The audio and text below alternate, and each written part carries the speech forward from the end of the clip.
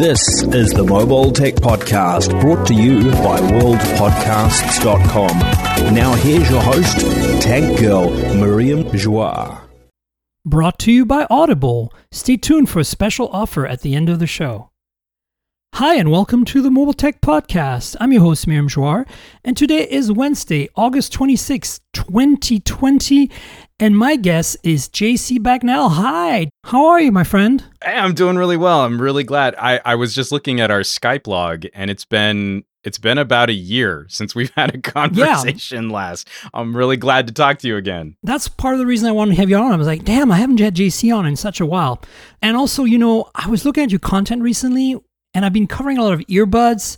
Mm-hmm. I want to talk about, the Galaxy Buds Live a little bit. I know you don't have them, but I do. And in general, more like some of the things you've covered in your videos lately, which is like people don't know how to wear earbuds. It's driving me nuts. And then, of course, we have to talk of the elephant in the room, which is the Surface Duo unboxings came up this morning. Mm-hmm. And so I wanted your take on this dual screen Android life that's coming upon us based on our combined experience using things like the LG dual screen cases, the latest of which is the LG Velvet, which I just reviewed for Hot Hardware, and I know you've been playing with extensively. Yeah. So let's dive into that. I want to hear your thoughts in general about where we're at today without the Duo and the dual screen world, and where do you think we're going, and whether we can pull it off.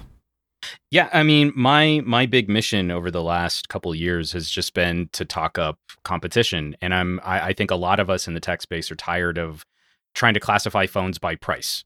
Like there can only be one winner at $999 and one winner at $499. When instead, especially over this last year, it's been beautiful seeing some pretty wild and experimental phones hitting the market again. And Velvet, I think, is a really good representation of playing the right compromises while still trying to build a nice experience.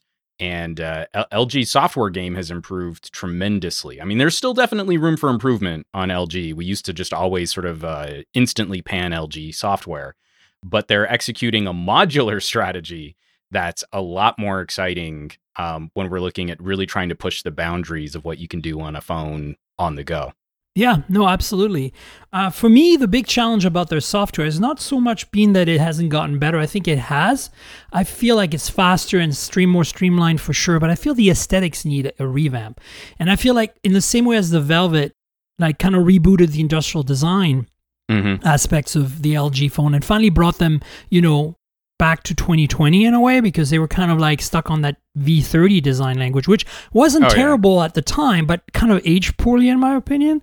Oh, well, and it was inconsistent because they had gone, if you remember the G7 days, they were still playing with an iPhone-like launcher experience. Yeah. I mean, those were the dark days of LG software. But now I think everyone's trying to kind of piggyback on this South Korean Samsung style, like where we see One the UI, OnePlus. Yeah, big bubbly panels and moving icons around. And even OnePlus is taking a step in that direction on the Android 11 beta. So, it's funny because LG's new UX kind of catches them up to 2019. They're speaking a 2019 design language. But for LG, that's still a pretty good shot in the arm from where they used to be. But I still feel like, when I heard about the Velvet and how they were going to reboot their design, I was like, okay, great, that's nice. And then I don't feel like there's much of a difference between the software on the Velvet versus software on the V60. And so... yeah, it's very subtle. I was hoping there'd be more of a revamp. I mean, like, you got to go digging. It's things like the desktop mode is functionally more usable on the Velvet. That's not going to be a key core service for a lot of smartphone users. Things like shortcuts got better. People have been talking up the Surface Duo for having these like instant 2-screen launcher shortcuts. But that was on the V60, wasn't it? It didn't launch on the V60. V60 is catching up to Velvet. I see. So, right. Again, it's really little things like that. But again, every phone that's come out, I would say since the G8, we've seen a little bit of polish here, a little bit of refinement there. It's a huge ship to steer. And I think LG really hasn't gotten enough credit for making some of these changes, even if they aren't as visible or as exciting as we'd hoped they would be. I think so. I think you're right. My concern was the LG Velvet. If I had to sell it to someone, Yeah. convince It's them tough. about it, it's a tough sell because of two things. First of all, ignoring the dual screen case, and because I pretty much ignored the dual screen case in my review, I explained that the experience is very similar as what you'd get on a V60 with the latest software updates, and I pointed them to my V60 review. But I wanted to actually try the Velvet as a non-dual display device. I wanted I haven't used an LG phone really standalone, as its main purpose for a while, and I want to see in a world, I love that expression, in a world where people buy single screen devices right now, and that $500 5G-ish, around the $500 mark, 5G price point is very competitive. Where does the Velvet fit into that? And my takeaway was, this is a very competent phone that does everything pretty decently, but it's basically kind of boring and not spectacular enough to stand out, especially for $600, especially when it's carrier locked in the US or carrier exclusive. Right. And so that's kind of my issue. It's I wish, if it stayed at $600, and this again, standalone, we can add the case and it makes a completely different story. But standalone, I wish it had, for $600, I wish it had a 90 hertz display. I wish it had OIS on the main camera, and it was available unlocked. At that price point, with only changing those three things, I could say this phone is competitive today. But I feel that they missed the boat on these kind of critical things, Yeah, the tricky thing is competitive for whom? I feel like Velvet represents a pivot. We can talk up the premium smaller phones from LG and how they always had completely perfectly competitive specs against a more expensive Samsung, but those devices didn't sell. So, we don't get a G9, we get a Velvet instead. And I think LG was one of the companies that took it the worst last year in 2019 during 5G, especially with the way that the V50 was handled. When I say that the Velvet is the perfect blend of compromises, I really do mean that, because me too. It's like a perfectly competent, does everything kind of okay phone, but it's just to me it just lacks excitement somehow. But I think, and I hate to say that because it sucks for LG. What are they gonna do? No, see, I disagree with you. I just think this is a phone that's not for us. You and me literally sitting on this phone I can't think of a prettier phone that's come out. So if you're walking if you're walking into an AT&T store, or once the Velvet goes to T-Mobile and Verizon, and LG's always pushed aside to that dusty little corner of every carrier store. Yeah. When you're a consumer and you go in there, if you just see another wannabe Samsung slab with a 90 hertz display, as an average consumer, you're not going to notice that there's anything special about that phone tucked out in the corner.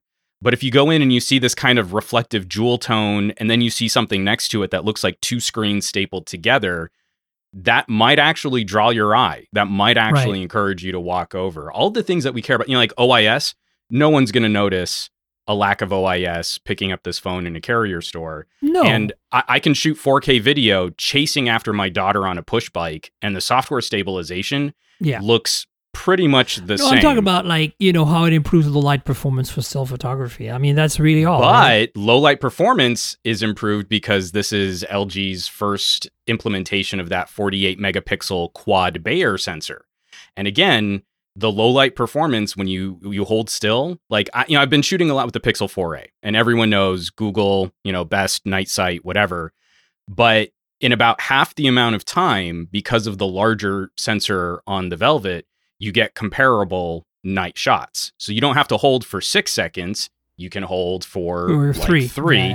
And you're still getting that overscanned But pixel that's true of every 48 and 64 megapixel camera that's been out recently. And having tested a whole bunch, I don't think that LG is doing anything spectacularly better with this camera system than anyone else. But that's just it. Does it need to be spectacularly better at $599 for a 5G device in the United States that's trying to appeal to people that want a pretty phone?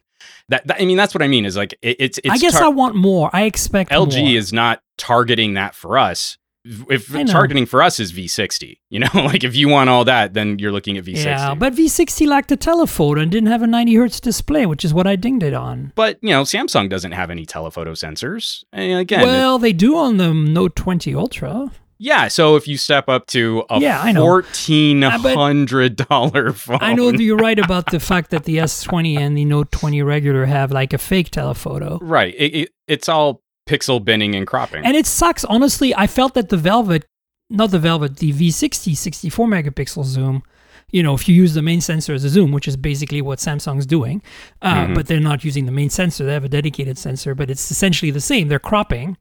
Mm-hmm. The results are pretty much one for one. Like, they're pretty close. And no, Samsung still has a little bit of an edge because of the sub-pixel arrangement. I mean, again, we're really getting deep in the weeds we're there. really getting technical. But this is really this interesting conversation is Velvet can appeal because it's modular. You can make it a Note Lite competitor. You can just make it a really pretty phone if you just want a really pretty phone. You can go dual screen and stylus support. It's this whole new strategy from LG, cutting costs, refining, simplifying their product lines, using the same OLEDs for two different phones and two different cases. I think it's the right pivot. Now we just need to see if this is gonna resonate with consumers. I think LG needs to sell things better too, because like marketing definitely. Even as a journalist, and they never even talk to me about things like Wacom pen support. I know it's there because I'm not an idiot. But I mean, like we were unboxing V60. It was TK and I in the middle of a live stream where we discovered that. You know what I mean? Like, again, it would be nice if LG could put a little bit more focus towards traditional marketing in North America, because it would help tell their story a lot easier than sponsored videos on YouTube. Because again, you can't reach someone. I don't think you can reach the person that Velvet is targeted for on YouTube. I think you reach the target consumer for Velvet, traditional media, billboards, TV and radio advertising, showing it off on like morning talk television TV, shows. Yeah, that's where you reach the Velvet consumer. It's a phone for olds. I'm just kidding.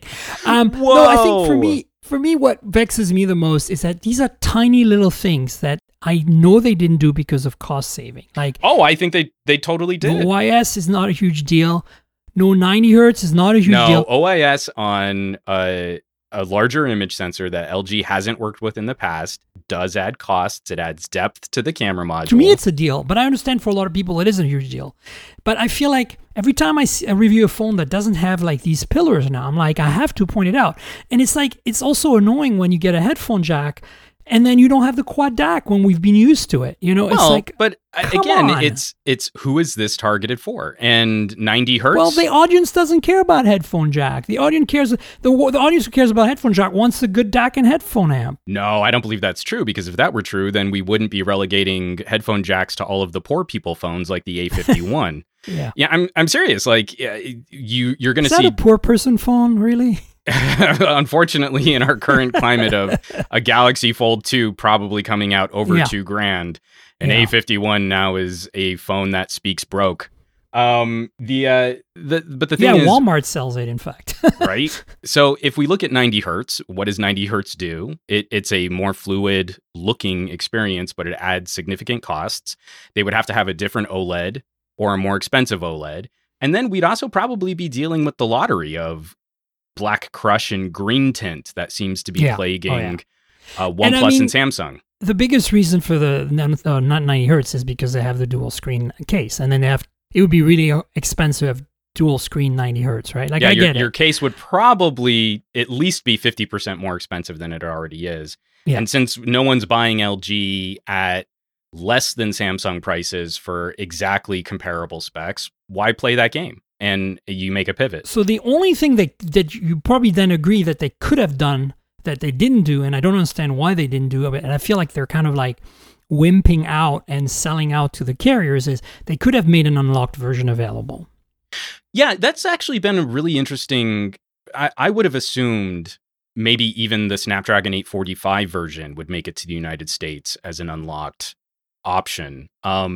This is the one thing I don't understand, is because of how V50 got stomped on the US carrier circuit for 5G, and then lost Sprint support when Sprint and T-Mobile joined up. That's the one thing I'm kind of curious at. Now, the realities of American 5G is unlocked right now basically means you can use 5G on T-Mobile, and then it's an unlocked 4G device. And I think that might be the reason why they're not playing that game. You know, if they want to get a phone on AT&T, if they want to get a phone on Verizon, you have to make... Yeah, but I feel like they already make a SKU that has 5G low band, the AT&T SKU. Right. Sell that unlocked without the bloatware. Sell 100 of them. I don't care. It's there. It looks good. But again, 5G is around the rest of the world, they have regulatory agencies in place to actually handle new network connectivity. Here in the United States, we've got fake competition where a new radio comes out and it's basically just an excuse to revive all of the old carrier lock-in tricks. Yeah, totally. So you can't take your phone somewhere else. And it's the same thing that burned OnePlus. You know, OnePlus 8 is so much more expensive in the United States because you have to have a T-Mobile version. There is technically an unlocked version, but it doesn't work on anything for 5G except for T-Mobile. Then you've got a Verizon version, which has different buttons, so you can't even use the same case. Yeah, because of millimeter wave. Yeah, no, I know. Yeah, I mean, the millimeter, don't even get me started on the millimeter wave tax, which is what I call it, which is not my idea. It was Sasha Segan who termed it. And the fact that every Verizon phone that is not, like every phone that Verizon sells that's normally only a low-band 5G phone is a custom version that costs $100 or $50 more because of millimeter wave. And sometimes there's a completely different layout in terms of controls. It's ridiculous. So I completely agree. I think that the unlocked conversation right now is just delicate because unlocked 5G doesn't really exist yet. I mean, Samsung's doing it. Yeah, but can you go and take your unlocked Galaxy S20 to different carriers easily with the same? I mean, again, it's everything. I've done it. I've got a couple of S20s that are unlocked. But everything that's been built into this model right now and how consumers are likely to shop this stuff, the number one phone manufacturer with the widest reach, the biggest distribution, and the most leverage against Qualcomm right now is literally the only player that can play that game. Even Apple, with their $2 trillion market cap, cannot play that game with modems and radios in the United States. Yeah, well, that's because they only started getting back into being friends with Qualcomm.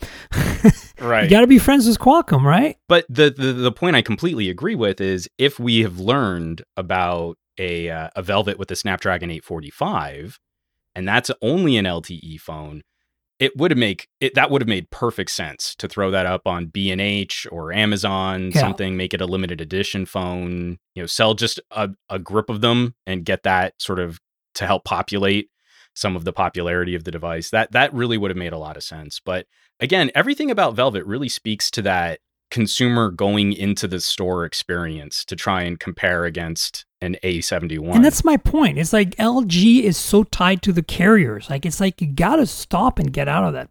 Even Moto made us a 5G unlocked phone with the Edge. And I've reviewed that as well. And there's tons of issues. The biggest of which is no OIS on the cameras, which in this case really matters because, as we know, Moto can't make a camera to save its life. Yeah.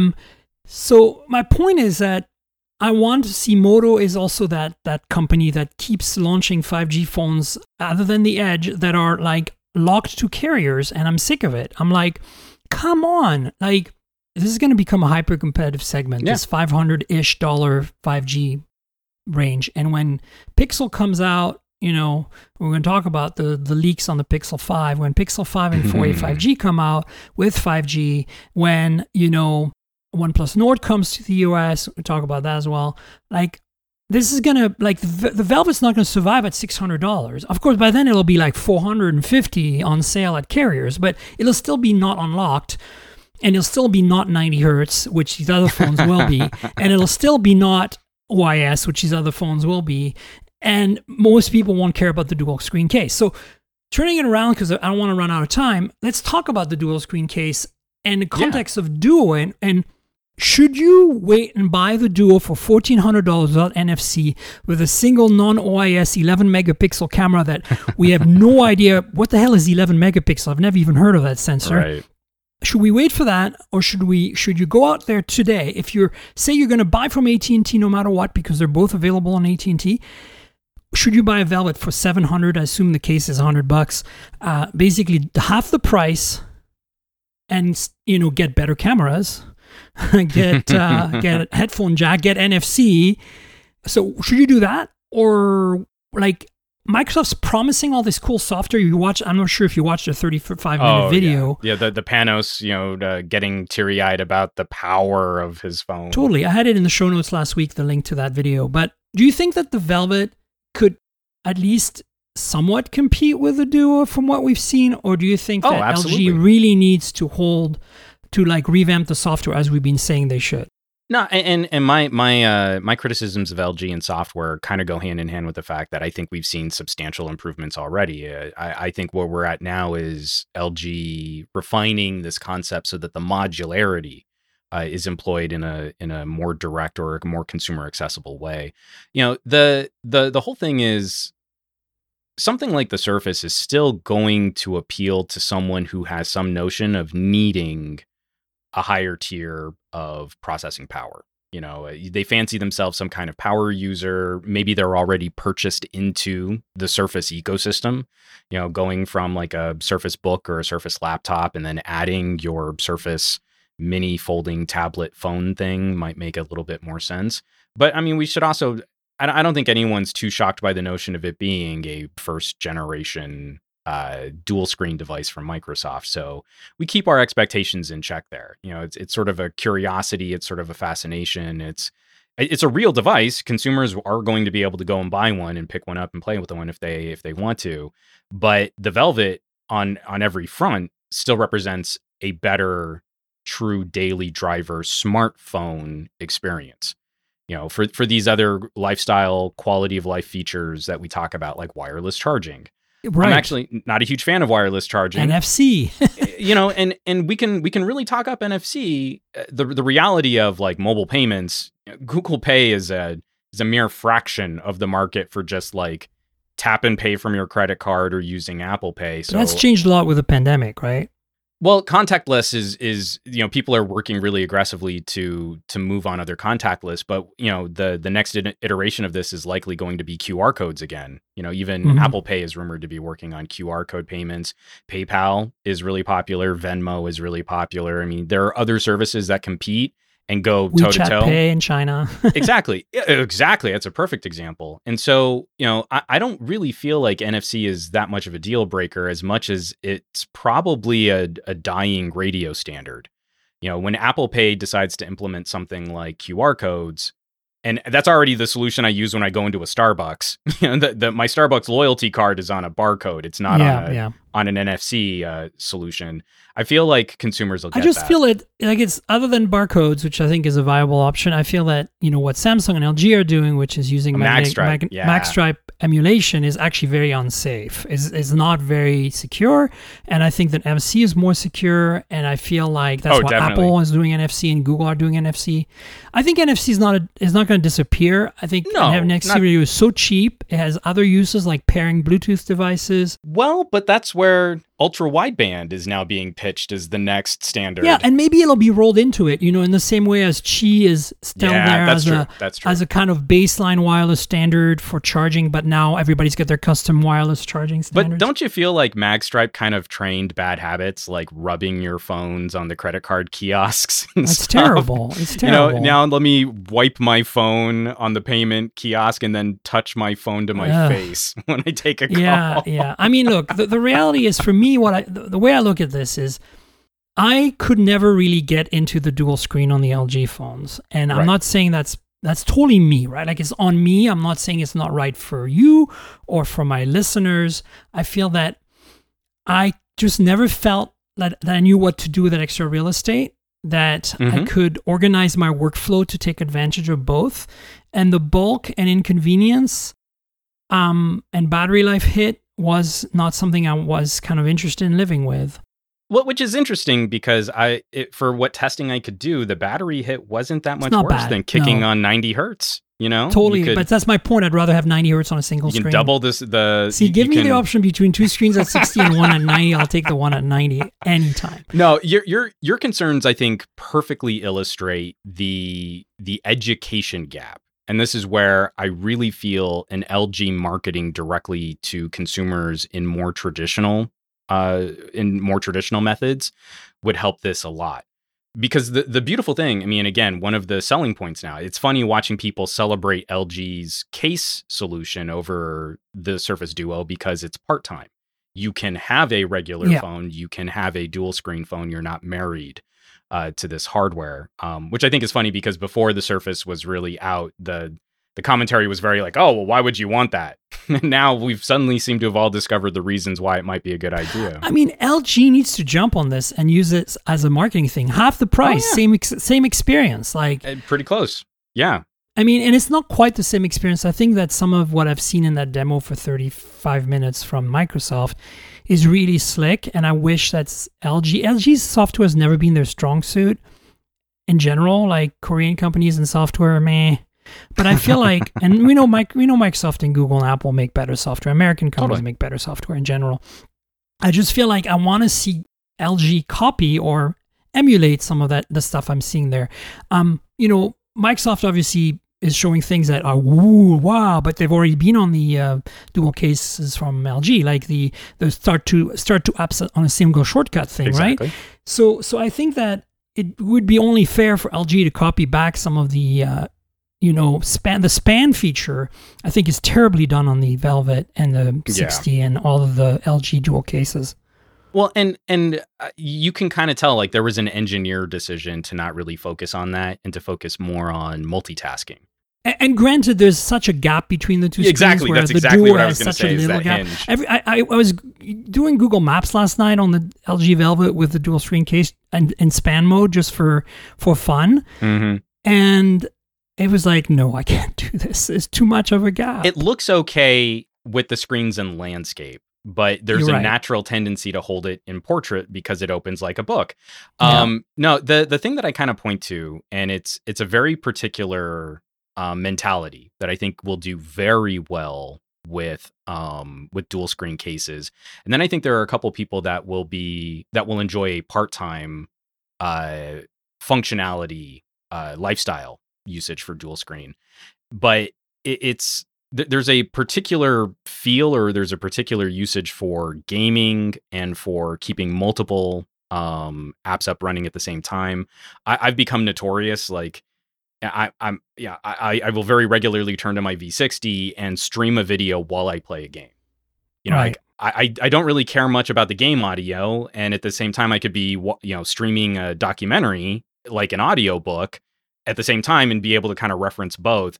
And, now that my living room is also my wife's office and my daughter's school, we're all kind of working out our own headphone strategies and computer strategies. And now I've got a phone that handles that kind of leisure time very privately, not bothering anyone else. And it's, I can maximize that. I only got an hour to play this game. And I also wanted to keep watching that Michael Jordan documentary. So, I mean, it's things like that really kind of wake up how much power is being left unused on our phones, even on Velvet. I mean, obviously I'm doing a lot of stuff on V60 still, but even on Velvet, like this phone doesn't slow down for anything when you're playing games and streaming video and managing a Discord and writing an article in Word on a Bluetooth keyboard. I mean, it's getting used to that idea of moving things around, of having the extra space. The whole notion, like I've seen so many Velvet videos where all they do is open up the phone, fire up wide mode for Google Maps and go, oh, but the hinge. No, there's more to it than that. That is the absolute worst example of what dual screen can be used for. Kudos, you found it. But beyond that, there is laptop replacement potential. It just needs to be kind of better spoon-fed to the people who might be interested in that. And then it's still so new. There are a lot of people that would probably love it, but trying it, actually taking a risk on it or taking a gamble on it is tough to sell. I think LG missed an opportunity by presetting some dual shortcuts. Like during setup, they should say like, we created some dual screen shortcuts we think are popular. Using the apps you installed as part of your, maybe once a week, it should go through your apps and go like, oh, here are some good combos. See, that's genius right there. Like, I that is absolutely now something that I'm going to be mad is not on. I keep thinking like, what are the combos? Like, I can't figure them out. Right. Like, if I use Gmail, what I really want is what they showed on the Duo, which is the email list on the left screen and the actual messages on the right. And I can't do that right now unless I'm in portrait mode, full span. Landscape mode, full span on the and you're trying to treat it like it's some awkward mini tablet, which Android doesn't really do. And then it's bad because I still have the gap in between the two because it doesn't put the gap in the right place. So that's one thing that I think LG needs to address. Like, there is tablet mode on some of these apps. I mean, I'll do you one further though. It's the hilarity. It's the thing I love about LG and kind of cringe about LG is it would be really helpful if they would just document what the sort of tap and finger gesture shortcuts were. Right. Because I still see techies, reviewers who should know better, tapping that tiny little icon so you can get your options to move or swap screens or turn on the second display. And like, no, don't do that. Tap on the screen, 3-finger swipe, move these things around, set up a shortcut. You can auto populate an app. But again, LG doesn't explain any of that. It's like I had to go digging through like the PR materials and some of the white papers on the dual screen case. And nobody's gonna do that. It's all there deep in the settings, but you're right. Like, no one's gonna do that. So even though it would be great to have some of the advanced stuff that you're talking about, this I think is emblematic of some of the challenges that LG faces. This is actually way more elegant than it's been shown to be. Wide mode and these fiddly little menus is not dual screen when you're really using it. Dual screen is double tap, 3-finger swipe, split screen on another screen, pop up and floating apps, moving video around, using a whole screen as a game controller. This stuff is so fluid and organic and it's wonderfully made, but getting to it is kind of a chore when you're first trying to get your sea legs on dual display. Yeah, and I think that's the thing, that 35-minute Microsoft video really makes it look easy and intuitive and sweet.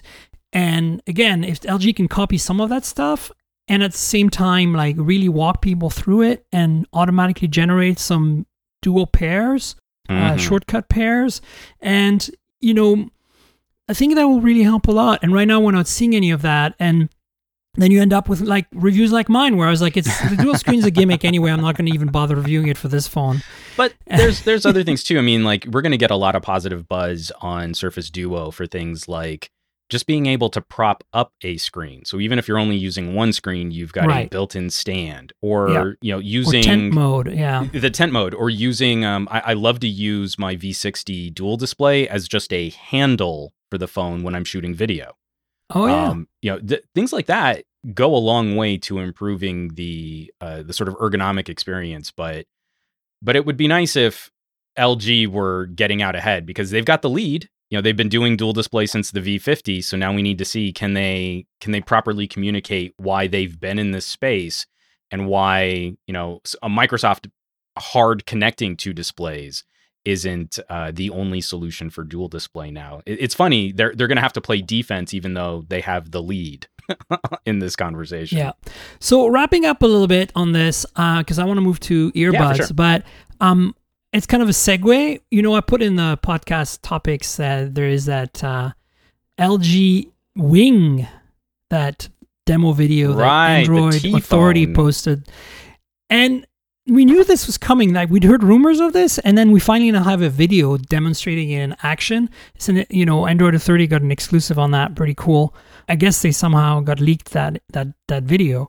What do you think? Quick take on this design and this idea? I'm very curious. I'm a big fan of dual modular and extra displays. I'm so familiar and I'm so into the dual screen life, having two matched displays, that it does kind of crimp my brain a little bit. Yeah. Another workflow. Again, it's a completely different workflow. The notion of having a full screen landscape app and then having a portrait keyboard seems kind of cool. Like I can already see like that could be kind of a benefit. Yeah. Can you imagine typing in what they call T mode, where you're holding to the bottom leg of the T, right? Right. And that's where your keyboard is. And then same thing, like I love using mapped controllers on my dual display phones. And now I could have a Game Boy style controller Correct. for Yeah. a landscape oriented a game. I think the thing that makes me nervous is any phone with moving parts, and we're talking big OLEDs twisting and turning. I took my V60 to the beach and then like a dummy kept it in the dual screen case, and the entire time was just crazy anxious about whether or not I was going to get that one grain of sand in the hinge. And so that's the thing that makes me a little bit more nervous about that. I mean, we've seen people that have been busting up their V60 cases, and it's a case, so it actually did its job. It's an expensive case to lose protection, if you break it, but you didn't damage your phone. When that's hard built into the device, and I have similar concern from the Surface Duo. And the Duo has this problem too, though, because it's glass in the back too, right? So now I'm more anxious about what could be a more fragile experience. Not the same kind of chuck it in my wife's purse where all gadgets go to die. Now I'm thinking about handling the device in a different way. And I'm way more cavalier with Velvet and V60 because it'll suck and it's expensive, but if I bust that case, it was just a case. Yeah. And now the Wing gives me a little bit more pause for an experiment because we haven't seen LG execute hinges since like the flip phone days. Yeah. I mean, at the same time, I'm kind of like going to channel Michael Fisher a little bit here, Mr. Mobile. Right. When phones were fun, like this is a return to that. Oh, totally. We need more fun form factors, and I embrace this idea, even though it might really suck and I might not like it. I just want to see what it's like. I want to play with it. I encourage companies to try things, and LG is big enough to do that. And I hope it comes to the US, so at least we can get our hands on one just to try it out. Again, this is all said in love, and I hope that it will be good. Oh, yeah. But I think one of the biggest strengths, it's the thing that's made me so excited about V60 and Velvet is, LG didn't execute modular very well on the G5. The whole Friends concept was not a good execution on making one platform that could be targeted to different consumers. And now with V60 and Velvet, we have one main phone, two, but a main phone that can be a very different experience with a couple simple accessory purchases.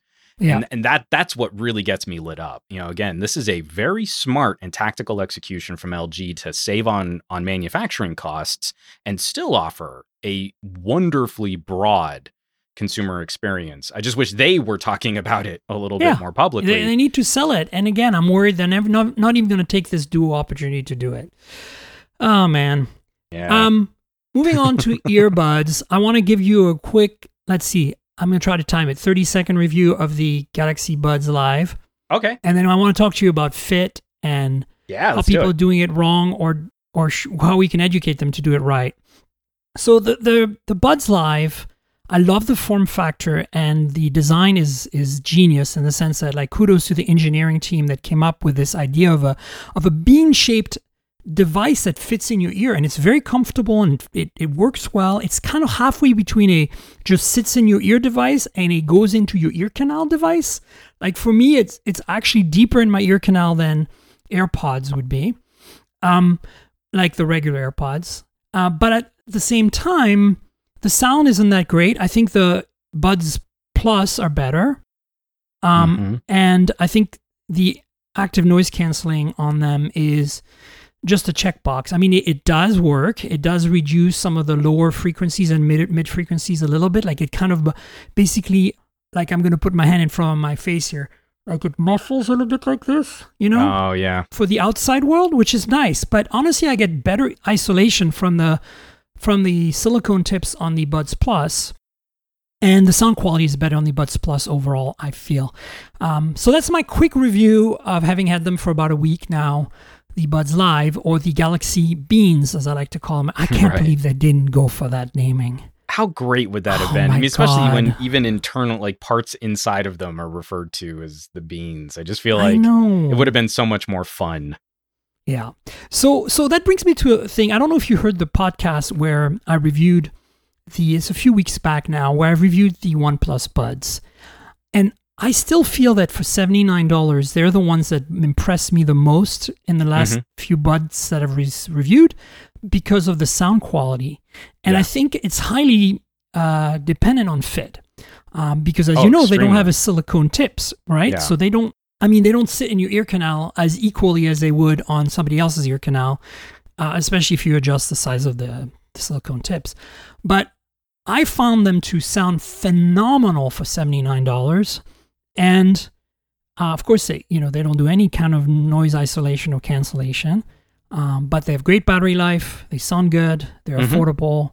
And so I was very impressed with them. But then I got so much pushback from other journalists and reviewers and YouTube creators about, I think they sound like crap. They're too bass heavy. And I hate bass heavy earbuds. Like, I'm kind of old school and I like my really neutral. So I was like, what are you talking about? And then we had to start having discussion. And I found out that after talking to half of them on messaging apps, like trying to like ask them some strategic questions, I found out that they weren't wearing them properly. And once they did, they were like, oh my God, this is completely different. And I'm like, see where I'm coming from? And they're like, yeah. And some of them are like, no, I still don't like them. And I'm like, fair enough. You probably have different ears than me. We all do. That's fair. And so I think the challenge for these original AirPod style, just sit in your ear canal, in the ear opening earbuds, like the free buds from Huawei and others, is that it's not one size fits all. And the acoustics are going to depend on how they fit in your ear. Yeah, they're lazily the best option just to plop something in front of the ear canal. They're easy for people because... But that doesn't mean they're fitting. Yes, and a lot of people don't like stuff in their ear. Like, I get it. Like, a lot of people are adverse to having something inserted in their ear canal. That's a very real thing. So, on one hand, I like the universal fit kind of idea, but we all know that's not going to sound right for everyone, and especially how do we educate them about put them on properly? Like, I like how Apple on the AirPods Pro has a thing that tells you, you need to update to the bigger or smaller size silicone tips. Like, it detects it somehow. Oh yeah, no, I mean, like, so the whole like using the ear chamber as sort of an acoustic chamber to measure. Correct, to measure. Yeah.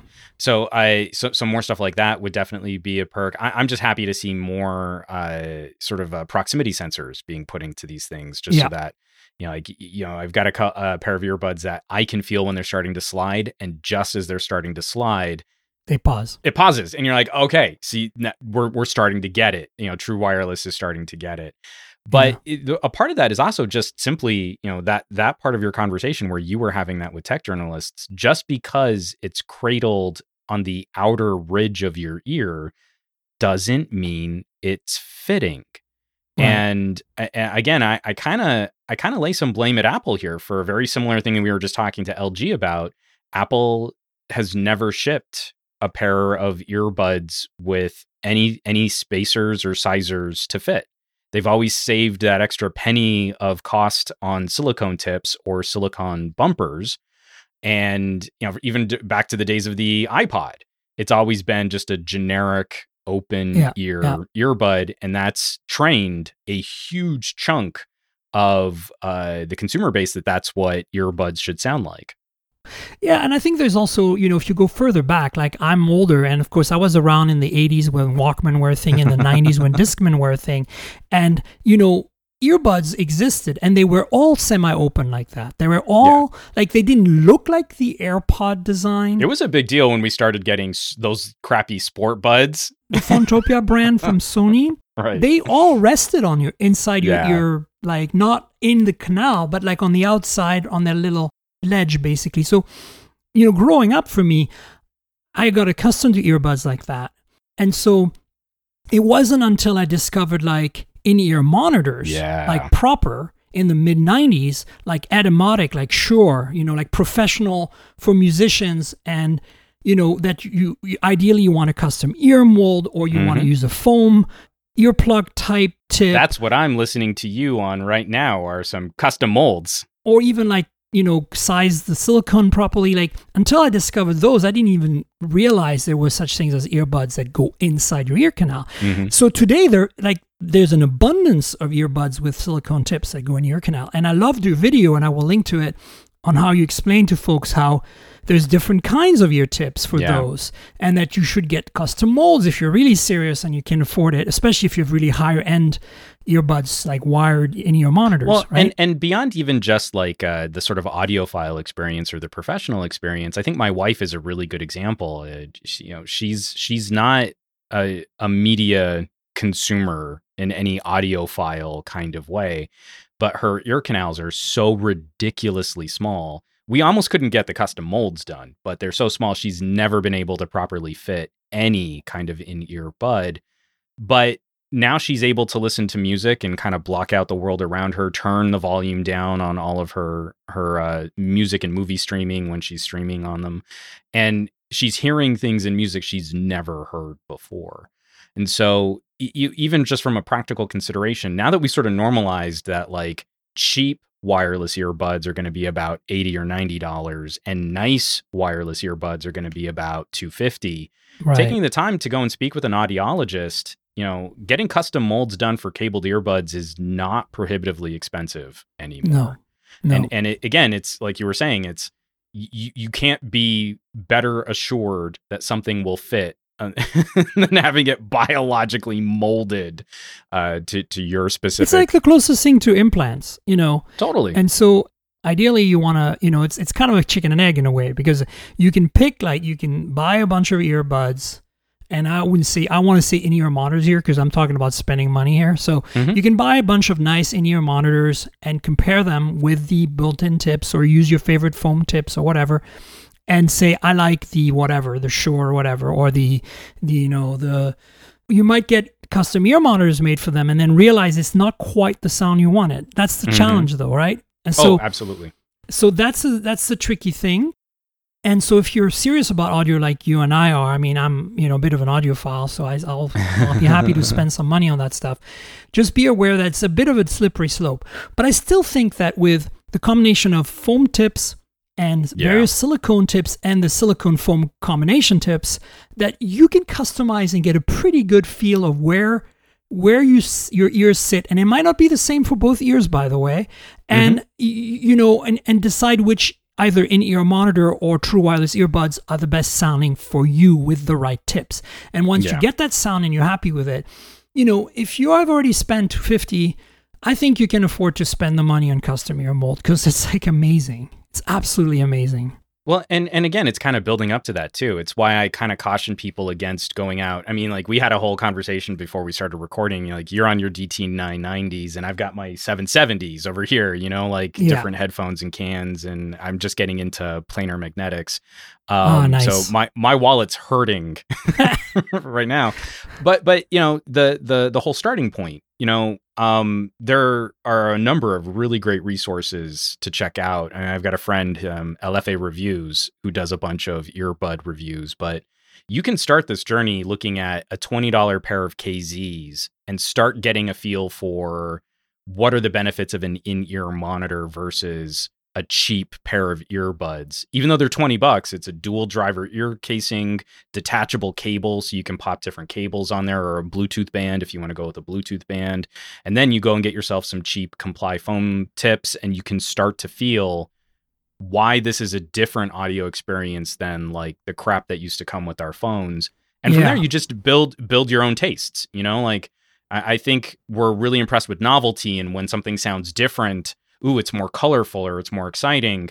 But the end point for this journey is just arriving at, I'm like you, I do not like a lot of sub bass. I'm really sensitive to mids because I've done voice recording for most of my career. Yeah, exactly. And so that's where I'm like hyper focused to listen. And so if there's a deep V cut in the EQ, I get real cranky. I mean, just like, no, these are not for me.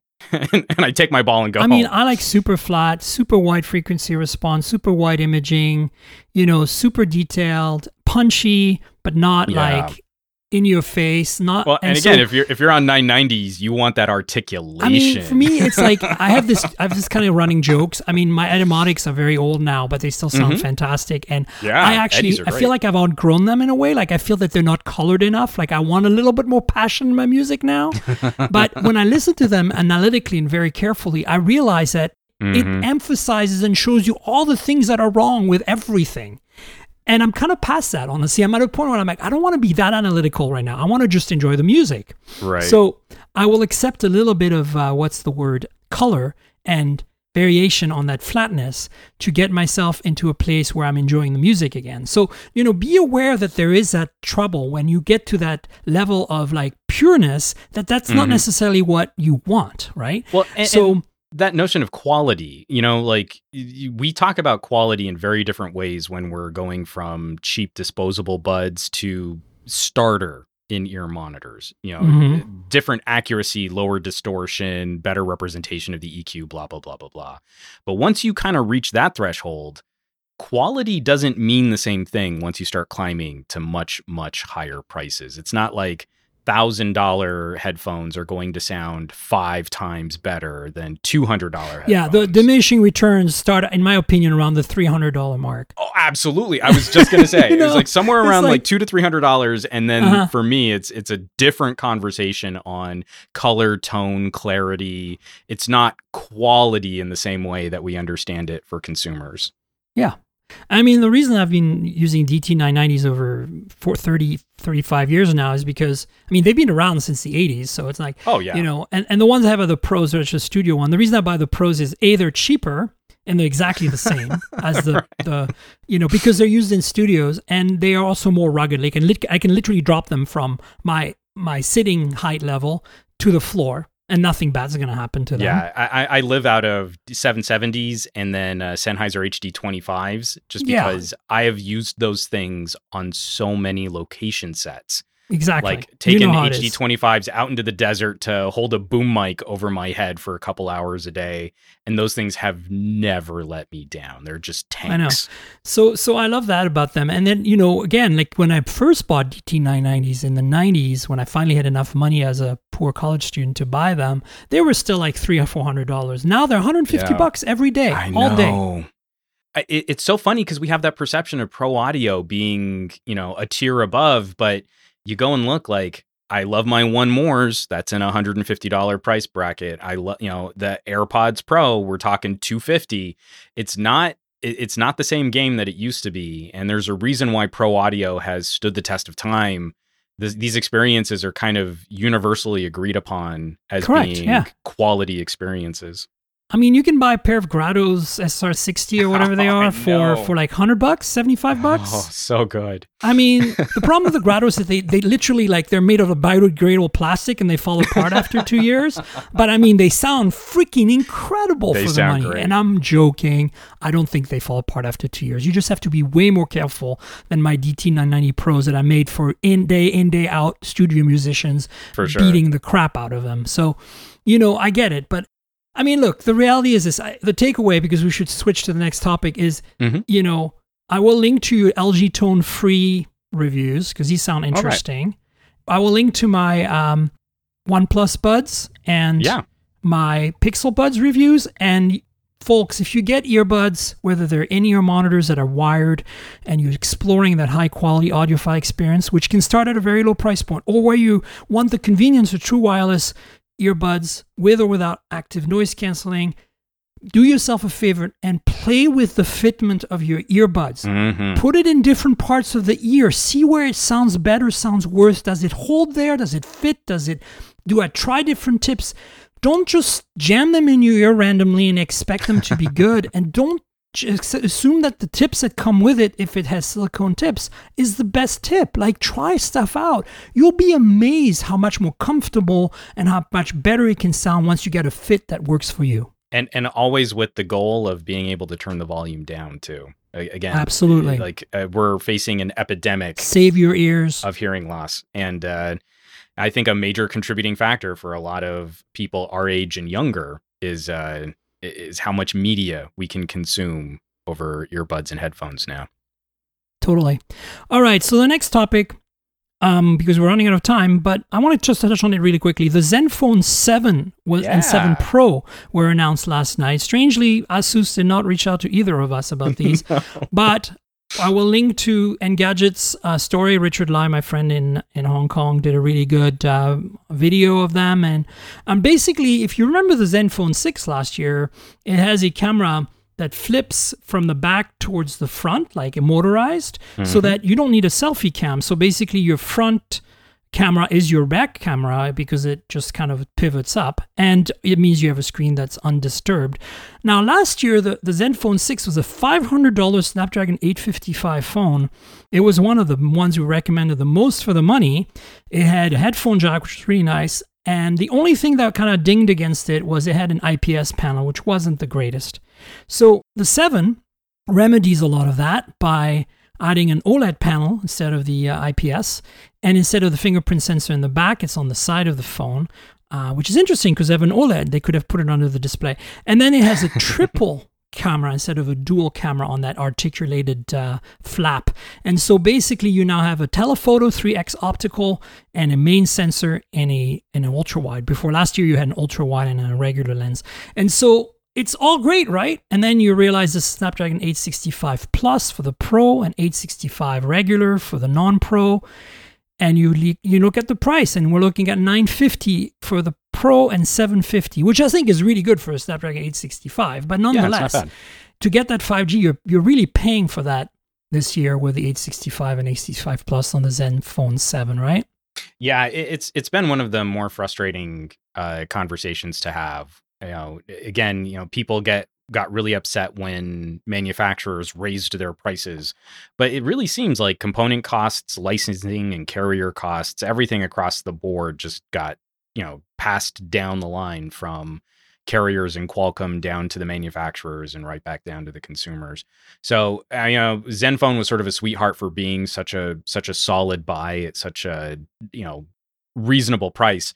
And that's just not going to be sustainable for the same kind of hardware, the same kind of experience, the same perks, motorized parts on a phone, which are really expensive to engineer. All of that kind of snowballs on us. I was a little surprised to see around that $950 mark for the 7 Pro. But it kind of makes sense, when we look at what its competition is and how Asus really seems to be targeting OnePlus in some of their phone distribution strategy. Yeah, I mean, this is basically the same pricing as the OnePlus 8 exactly. 8 Pro. And you're getting a slightly better processor on the Pro, but you're mostly getting a much improved camera system across the board. The IMX686, which is a 64 megapixel sensor from Sony, is a really great sensor. It really and is. So I'm excited about it. And yeah. I'm always going to be bummed when we lose another headphone jack phone, though. That always makes me a little sad. Yeah, it did lose the headphone jack. I know. It's a pain. But hey, keep an eye out. I'm going to try to get a review in it. So don't despair. We'll get it. We'll get it in the shop soon. The next thing I wanted to quickly touch on is the Pixel 5 leaks. So there's a whole bunch lately. Yeah. And the latest are that this is going to be a plastic phone. And so my question to you is this, we love the 4A. We know what the 4A 5G brings to the table. Bigger screen, bigger battery, Snapdragon 765G with 5G, right? That's pretty straightforward. And an extra camera, which looks like it might be an ultra wide. Which would be nice. Right? And I'm, again, talking about the 4A at this point, 4A 5G. So the question I have to you is, if the 5 is the same phone as the 4A 5G, but smaller with a smaller battery, and still made of plastic, but maybe loses the headphone jack and maybe gains wireless charging, how are they differentiating there? What would you pay for that? And what is Google's strategy here? Well, man, I think Google's strategy isn't really a strategy. Google's strategy is recover. With the exception of Samsung, who controls, the largest distribution network and makes most of the parts that goes into their own phones, every company has had some kind of delay, setback, distribution issue. And we know that the Google hardware division under Alphabet is likely not as well financed as, say, even an LG or a OnePlus. Oh, for sure. So when I look at this, the little nuances are it's the same conversation. Can Google properly convey to the right consumers, you are a Pixel 4a consumer and you are a Pixel 5 consumer? Because at least the rumor that I saw is that the smaller Pixel 5 was going to have a larger battery than the Pixel 4a 5G. That at least some of those. I didn't realize that. And again, we're still in rumor territory. None of that's confirmed. Right. We don't know that that's what's going to be. But if we're talking your precious 90 hertz display. Well, I definitely want that. If we're talking wireless charging. Definitely want that. The biggie for me, will the Pixel 5 get the neural core hardware that was genius on the Pixel 4? Yeah. So I don't think people really understand this. I've been screaming it from the mountaintops, but we can sit there and praise iPhone 11 Pros all day long for being air quote content creator phones, but no one smashes up image data better than Google. This combination of Google software, Google optimization, and the hardware that goes into this, we could be looking at one of the only 765s to handle video more like a premium flagship tier device. That's my hypothesis. I mean, I'll be honest with you. I'm willing to give the Pixel 5 an extra $100 to $200 for all those extra things. Like, I know it's going to miss the headphone jack, and I don't like it, but I'll live with that. I'd rather have wireless charging, IP rating, 90 hertz display. And I'm glad that both the Pixel 5 and 4a 5G are supposed to have an ultra wide instead of the telephoto, because as good as the telephoto was, as I demonstrated in my recent Instagram post of 5x zoom shots taken with the Pixel 4a, it does a pretty damn freaking incredible job at 5x. Okay? Oh, it really does. And yeah, sure, 2x optical would help, but I'd much rather have ultra wide. Like, I miss the ultra wide so much in my 4a review. I'm so used to like be able to like just capture wide. stuff that is fun. So I'm glad about that. I just feel like my only concern is like $100 to $200 more for those seems like high when I'm also not getting. Like, I'm getting just a plastic shell and a rear fingerprint sensor. Like, don't get me wrong. I still like a rear fingerprint sensor. I really do, because you can unlock while it's still in your pocket. And by the time you pull it out, it's unlocked. But I feel like for a flagship, that's like I'm glad they're not sticking with the face authentication thing, because nobody's adopted the APIs, right? I mean, so many apps are still missing it. And it's, again, that's Google's fault for not transitioning the developers like Apple did seamlessly. But I feel like if I'm going to have one of two, a fingerprint sensor or Face ID type sensor on an Android phone, I'd rather have the fingerprint sensor. So I'm surprised that they would put it in the back on a Pixel 5. No, I think Pixel 5 is actually kind of a similar reaction. This is so funny. I kind of keep falling into the same, cycle here. I'm a broken record, but the Pixel 4 got savaged by tech reviewers, didn't really sell all that well, and I feel like it was kind of unfairly hounded for the leaks that happened a month before the phone actually came out. Like, people had their minds made up. They didn't like the Pixel 4 before they really used it, from a lot of the commentary that I saw. But you learn that lesson. So we're going to call the Pixel 5 the flagship of the Pixel line. Yes. But if it's coming in at like $699, and we know it's going to have the bleeding edge of Google software, it's not going to be playing that game with a starting storage of 64 gigabytes of storage. Yeah, they learned that lesson. Yeah, again, that was the right lesson to learn. I actually kind of would like to get back to alternative materials. Like, I'm real tired of glass being the premium material. I'm fine making a compromise when that's reflected in a price that's not going to be starting at $899 or $999, and it's going to be a 5G device. I think this communicates, and I think this resonates well with a pivot. I think, just like the Velvet, it's the right combination of compromises, given that Google makes a software platform delivery system first and foremost. Everything that they're going to put into this that's nice is going to show off Google's services. Velvet is all about, can I impress you with metal trim and glass and curved edges? That's a completely different conversation and a different set of compromises. But I guarantee you, hand in hand, between those two phones, between $600 and $700, which phone's going to feel nicer as the phone when most people just take it out of their pocket to use it? I'd be willing to bet pretty good money the Pixel experience is going to be more sought after than the Velvet experience. Oh, for sure. And then it goes right up against a phone like the A71, like you've got your flagship Google experience going up against Samsung's quietly sort of delivered 5G compromise phone.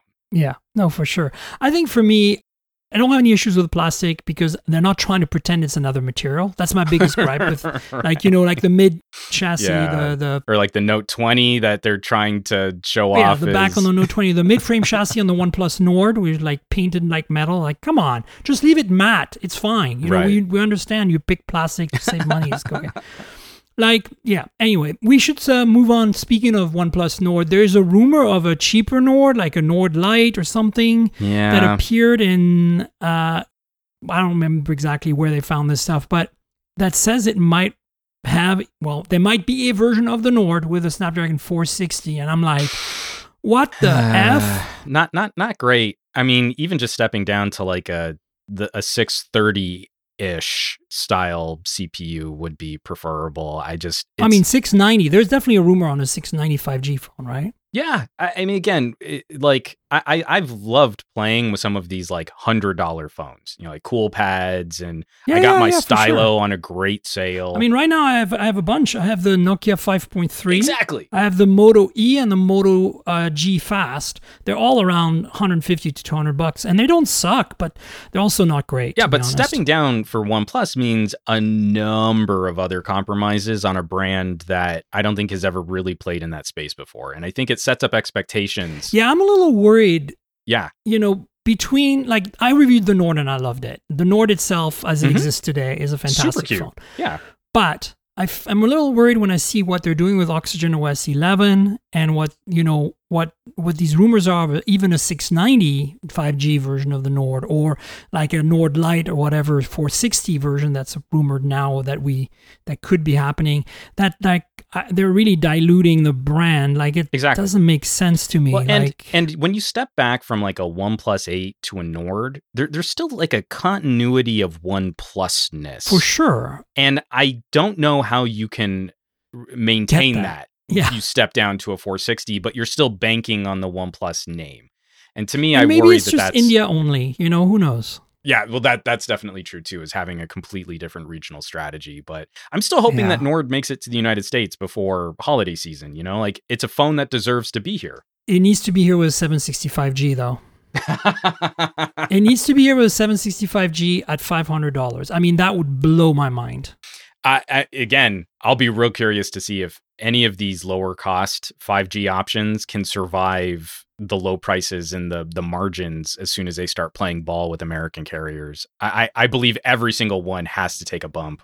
Well, if T-Mobile, who's always very aggressive on pricing, agrees to take on the Nord as it is today, with obviously 5G bands for T-Mo for say $550, I mean, come on. Yeah, that's good territory. Again, I mean, right? Look at how great that fight becomes between a Pixel 4a 5G, a Velvet, an A71, a Nord.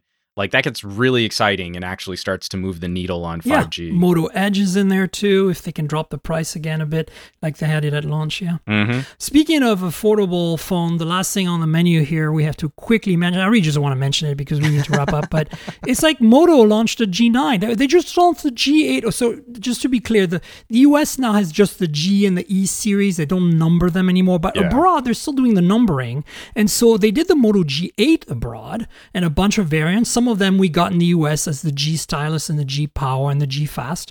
And now they're doing a 9 already. It's been like, I think it's like 6 months since the G8 launched. So we're not seeing a G9 in Europe.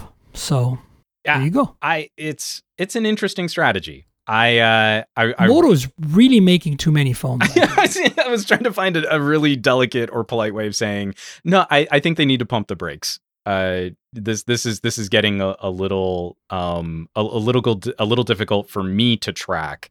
So there's no way consumers are really keeping pace with. I mean, there was just the the Moto G 5G Plus that launched in Europe as well, which is essentially a part of the G line, but it's the first 5G $500-ish phone. So it's their entry to compete with the OnePlus Nord. That came out in Europe like 2 weeks ago. And so now this G9, and I'm wondering if any of these are going to come. Well, the G series, the G9 equivalent is definitely going to come to the US in some way or another. But I'm wondering if we're going to get a $500 5G phone from Moto. That's what I want to see happening, because they have such good, clean software that would make me happy, Yeah, and again, I mean, it's fair to say like, oh, I'm never the biggest fan of Moto cameras, but I've had family members rock. Like my sister just recently got rid of a G4. I mean, they are daily driver phones, and they totally get their audience for just getting apps in your pocket as efficiently as possible. They're solid phones. Like honestly, I mean, they're not exciting and incredible in any way, but they get the job done. Totally. They're pretty good workhorses, right? Yeah. Absolutely. Well, JC, do you want to tell folks where they can find you on the internet? All your various streams and channels and social. I know you do a whole bunch of stuff like Twitch, so can you just tell us? For sure. I make too much stuff. So the easiest place to kind of keep track of the main thread is somegadgetguy.com. I'm Some Gadget Guy across almost all of social media. If you search for, Some Gadget Guy on Twitch, you're going to find me there. And then I'm still producing and hosting for Newegg. So we've got a bunch of videos coming out on gaming. I just recently put out one on mobile gaming, how we would fix the reputation of terrible, mobile games and gotcha mechanics and stuff like that. The easiest place to find it all is my website. Yeah, check it out, folks. I think your content is really unique and I really love it. So I hope that you, my listeners, go and check out JC's hard work and subscribe. You also have a Patreon, right? That's right. I do also do a Patreon, patreon.com/somegadgetguy. It's because this has become sort of less popular content on YouTube. It's where I keep all of my deep dives for the granular audio testing that I do and the camera comparisons and the long form camera reviews that I've been doing for years now. Those are now all on the Patreon. So go support JC, folks. And you know where to find me on the internet. I'm at Tankgirl on Instagram and Twitter. That's TNKGRL, like the comic book character, but without the vowels. If you want to discuss the podcast, Twitter is really the best option. If you want to look at pretty pictures of phones and taken with phones, Instagram's where you want to be. If you also want to watch videos and visual moving picture content that goes well with this audio podcast, consider subscribing to the YouTube channel at youtube.com/mobiletechpodcast. There's a bunch of unboxings and hands-ons and review videos there, so check that out. Also, if you just landed on the podcast and you want to subscribe, it's at mobiletechpodcast.com. And you can also subscribe on Apple Podcasts, Google Podcasts, Pocket Casts, Spotify. Basically, everywhere good podcasts are found, you'll find the show, and you should definitely join. Also, consider whatever podcast app you're using. If you can rate the podcast or review the podcast, please do it. That really helps. This is a bit of a labor of love for me. There is a donate link in the show notes. It's a PayPal donate link if you want to help out. I want to thank my audience for recently. Somebody sent me $50. That was quite a nice donation, so thank you for that.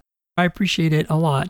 Finally, I want to thank our sponsor, Audible. Audible.com has been with us since the very beginning of the show, and they're our sponsor, which means that you get something in return for helping them help us, basically. Audible is a really great platform for books, audiobooks. So if you like to listen to books, or I personally like to read books, but I always find myself listening to them because of road trips or other things. I always use this example, but I think it's a good example. If you're like a delivery driver and you're having to listen to maybe podcasts all day, maybe you want some longer form stuff that lasts throughout the day, and an audiobook is really a great way to do that. So the deal is you get 30-day free trial, and you get to keep a book at the end, like a free book, which is great. And if you join, whether you stay or not, you support the podcast. So that's kind of like how the two-way street works, and everybody loves it. What I like about Audible myself is they have like the best selection of books, and some of them are read by the authors, which I think is really great. Like you really get into the flow, hearing what they actually wrote with their own hands. It's kind of cool. So consider helping out by joining Audible if you're not already a customer, and taking advantage of this opportunity, this offer. There's a link in the show notes. It is audibletrial.com/mobiletech. That's audibletrial.com/mobiletech. So please consider helping out. And I want to thank Audible for being our longtime sponsor. And finally, JC, thanks for being on the show again. Yeah, for sure. I'm again, he popped up on Twitter and was like, Miriam, I haven't spoken to you in so long. We've got to do this. I know. So cool that you were able to join us this week. And we'll have you on again for sure in the future. And until then, folks, there'll be another show next week. So stay tuned for that. And we'll see you then. Cheers, everybody. This has been the Mobile Tech Podcast with Tank Girl, proudly presented by worldpodcasts.com. You can visit us online at mobiletechpodcast.com.